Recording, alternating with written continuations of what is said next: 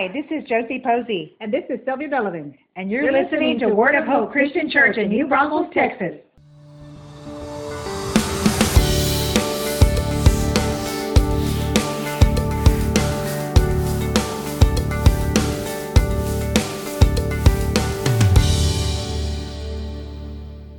Hi, everyone, and welcome once again. I'm Pastor Tim with Word of Hope Christian Church in New Braunfels, Texas, and I am thrilled to be with you today. Thanks for taking time to join me. It is Sunday, July 10th.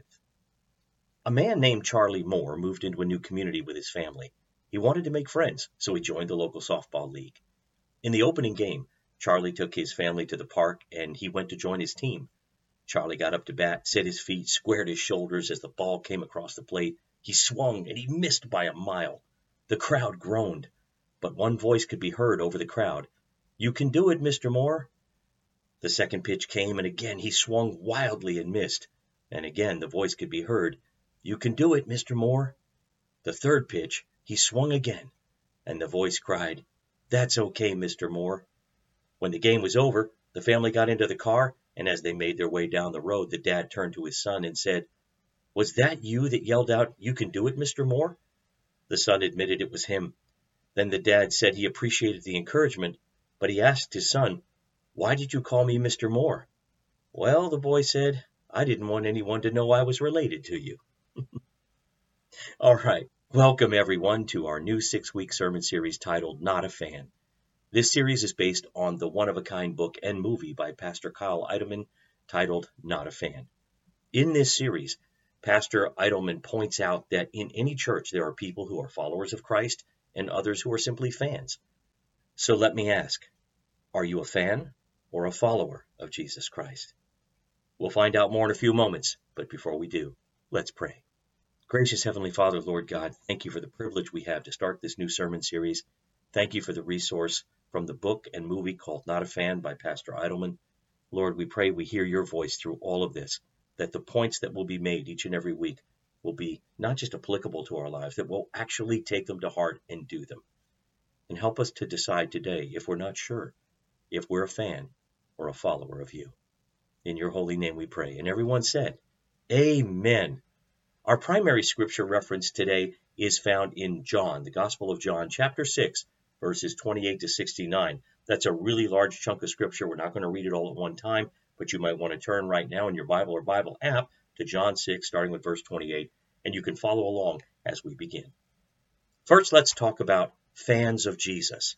Who are they? Fans are the folks who only go to church. They really don't do much for Jesus because they have other priorities.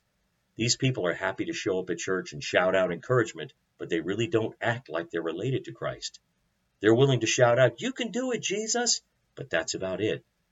A fan just shows up. They'll stay as long as it benefits them, but they often get easily offended when they can't get their own way, and so they don't stay around. The late popular British preacher W.E. Sangster told of a lady he knew about. It seems that the church choir was scheduled to sing in a town hall, but the platform was not large enough for the whole choir. So a few choir members had to stand at a slightly lower level, and apparently this woman had been one of those who was forced to stand on the lower level. Sangster said she, and I quote, was so offended that she quit the choir and left the church. Perhaps she did not know him who was oppressed and he who was afflicted, yet he did not open his mouth. A direct quote from Isaiah 53:7. This woman was a fan, not a follower. Fans are those who walk away. You'll see them at ball games. Their team gets so far behind that they'll never catch up. It's 10 minutes before the end of the game or in the last quarter of the game. And what do a lot of these people do? They leave, don't they? They want to get to their cars before everybody else does and head home. They're not going to be there to continue to encourage their team because the team is losing and can no longer meet their expectations for that particular game. So they leave. That's what happened in John 6:66. Look with me at verse 66. It says, "At this point, many of his disciples, meaning Jesus, turned away and deserted him." So why did these people stop following Jesus? Because he offended them. He said something they didn't like. They were pushed beyond their comfort zone, so they left, and they didn't come back. You see, the crowd wasn't there to follow Jesus. In fact, they weren't really there for him at all. They were there because they expected Jesus to be there for them. Just a day or so before this incident, Jesus had been teaching a huge crowd. The text tells us that 5,000 men had gathered along with women and children to hear Christ preach to them. But as the day progressed, Jesus knew the people were getting hungry, so he performed a miracle.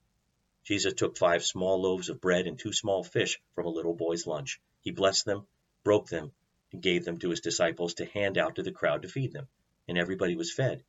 Then Jesus sent the disciples amongst the people to collect all the leftovers from this miraculous meal, and there were 12 baskets full of food left over. The crowd was impressed. Some began to talk of Jesus being taken by force and made to be their king. But knowing that, Jesus slipped away from the crowds, and later that night he walks on the water and joins his disciples in their boat as they cross to the other side of the Sea of Galilee. Look at verse 24 of the text. It says, "So when the crowd saw that neither Jesus nor his disciples were there, they got into the boats and went across to Capernaum to look for him." So they went searching for Jesus. Why? Because he fed them. He'd given them a free lunch. You offer me a free lunch, I'll be there every time. So these people came back for more food. But Jesus didn't come to earth to deliver a lunch buffet. He had no intention of feeding them this time. And they're not happy about that. They wanted him to do another miracle, but he's not going to do it. And why isn't Jesus going to do another miracle for them? Here it is, folks. Because Jesus doesn't want fans. He wants followers. So if that's what a fan looks like, what does a follower look like? The difference comes down to motivation and priorities. A follower is the type that means it when they sing that old gospel song, "Where He Leads Me." Sing it with me. Where He leads me, I will follow. Where He leads me, I will follow. Where He leads me, I will follow. I'll go with Him all the way. Where will you go? Where He leads me. How far will you go? All the way. Now, fans don't actually sing it like that. They change the chorus so it sounds like this. I'll go with you to the summer and the baseball games and my vacations and the campouts that get in the way. I'll go with you till the winter, and I have to spend my 3 months in Florida or Texas or wherever I really don't want to get involved in serving Him. I'll go with you till life's a bummer, and I don't feel like getting out of bed, or people have mistreated me, or I don't feel God has answered my prayers the way that I want. If not, I'll say so long, all the way. Fans give up and they walk away, or worse, they'll stay and damage the church. More about that later. So what about the followers? Followers follow Jesus no matter where He leads them. You can see the difference between fans and followers in how they worship. Fans go to church to experience the rituals. The rituals make them feel religious, and those rituals don't make any difference in how they live. Followers go to church to experience Jesus, and that experience of encountering Him during worship changes them. That experience shapes them and molds them into a different kind of person. And they worship with the full expectation that that experience will change them. For fans, the spiritual connotations of worship are hard to grasp. Look at verse 51 of the text. There Jesus told the fan-filled crowds, "I am the living bread that came down from heaven. Anyone who eats this bread will live forever, and this bread which I offer so the world may live is my flesh." Then in the next verse, 52, the Jews began to argue sharply among themselves, and they said, "How can this man give us his flesh to eat?" Then in verses 53 to 57, Jesus said to them, "I tell you the truth. Unless you eat the flesh of the Son of Man and drink His blood, you cannot have eternal life within you. But anyone who eats my flesh and drinks my blood has eternal life, and I will raise that person on the last day. For my flesh is true food, and my blood is true drink. Anyone who eats my flesh and drinks my blood remains in me, and I in him. I live because of the living Father who sent me. In the same way, anyone who feeds on me will live because of me." Doesn't that all sound a little bizarre to you? I mean, it sure does to me. I mean, eating His flesh and drinking His blood, what's up with that? And if you take Jesus' words literally, you'd be right. But Jesus isn't talking about this literally. He's speaking spiritual words filled with spiritual truths. Jesus taught this way many times in His ministry. Do you remember Matthew 5:29 when he said what we should do when our eye causes you to lust? It says, gouge it out and throw it away. And in the very next verse, verse 30, what are we supposed to do if our hand causes us to sin? It says we're to cut it off. Now, if Jesus was speaking literally, you and I would be in a world of hurt. But everybody knows Jesus wasn't talking about literally plucking out your eyes or cutting off your hands. In the same way here in this passage, Jesus isn't talking here about literally eating his flesh and drinking his blood. He's referring to the fact that he's soon going to die on the cross, and when that happens, his flesh will be torn, and his blood will be shed for the forgiveness of our sins. And this isn't about taking communion. It's about us having life because Jesus did what he did. And we find our nourishment as Christians because we feed on his sacrifice. We're not here to go through a ritualistic ceremony. We're not here to fulfill our quota of religious activities.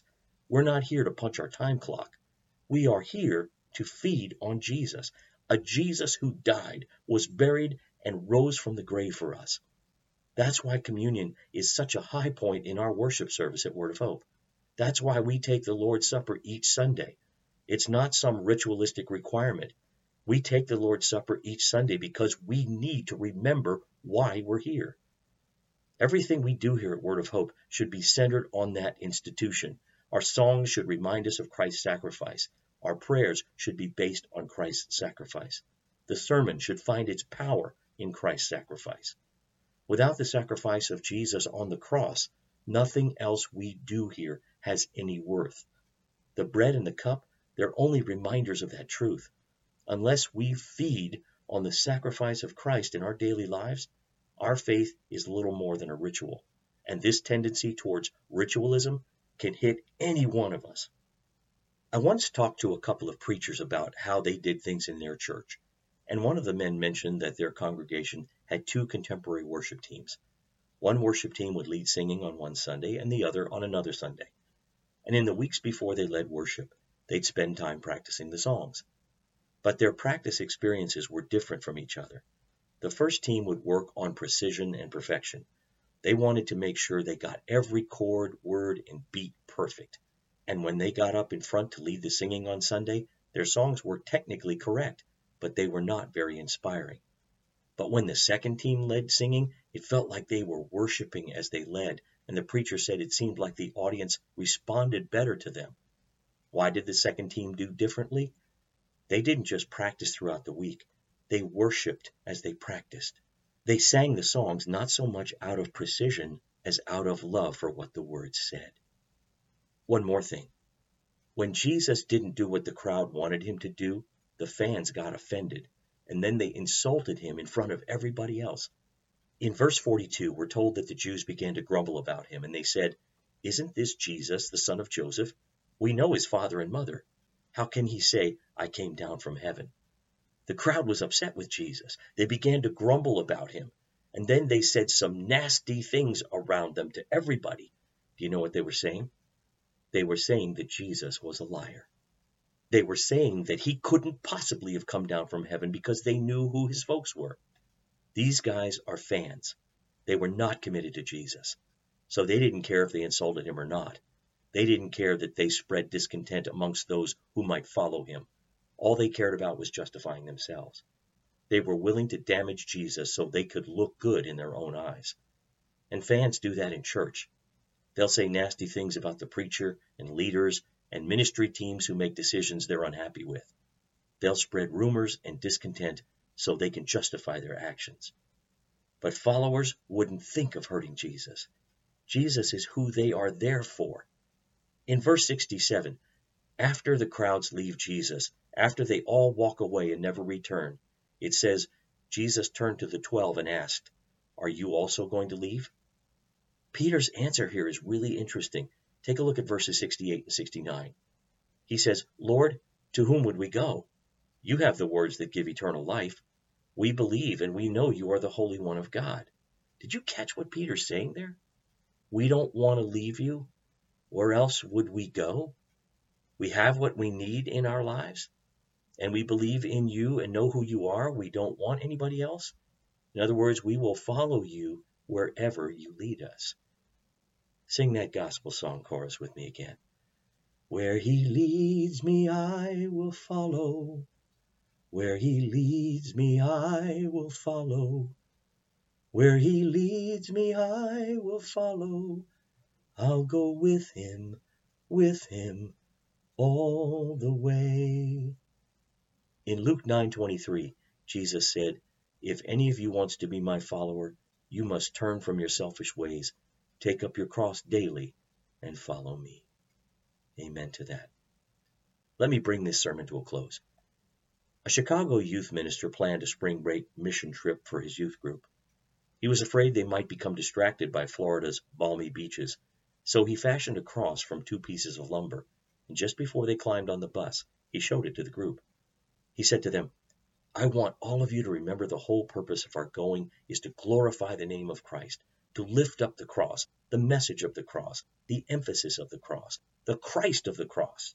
So we're going to take this cross wherever we go." The teenagers looked uneasily at one another, but they liked and respected this man, so they agreed to do it and promptly dragged the cross on the bus. It banged back and forth in the aisle all the way from Chicago to Florida. It went with them into restaurants. It stayed overnight where they stayed overnight. It stood in the sand while they ministered on the beach. At first, lugging the cross around embarrassed the kids, but later it became a point of identification. That cross was a constant, silent reminder of who they were and why they had come. They eventually regarded carrying it as an honor and a privilege. The night before they went home, the youth leader handed out 2 nails to each of the kids. He told them that if they wanted to commit themselves to what the cross stood for, they could hammer 1 nail into it and keep the other with them. One by one, the teens drove their nails into the cross. About 15 years later, one of the youth that had gone on that trip, now a stockbroker, called that youth leader. He told him that he still kept the nail in his desk drawer. He said that whenever he lost his sense of focus, he looked at the nail and remembered the cross on that beach in Florida. It reminded him of what was at the core of his life, that he'd been called to be a follower of Jesus Christ. Beloved, that's the question for you today.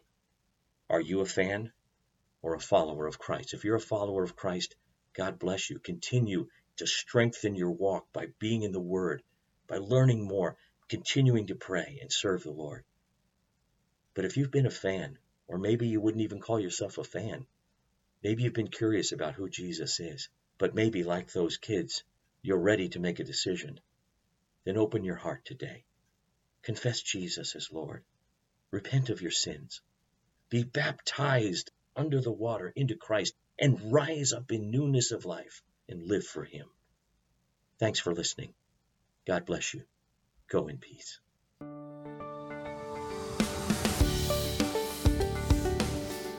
Thanks for listening. Join us again next time for another encouraging message from God's Word. To find out more about our ministry, look us up on the web at www.whccnb.org. Word of Hope Christian Church. Real people, a real God, real hope.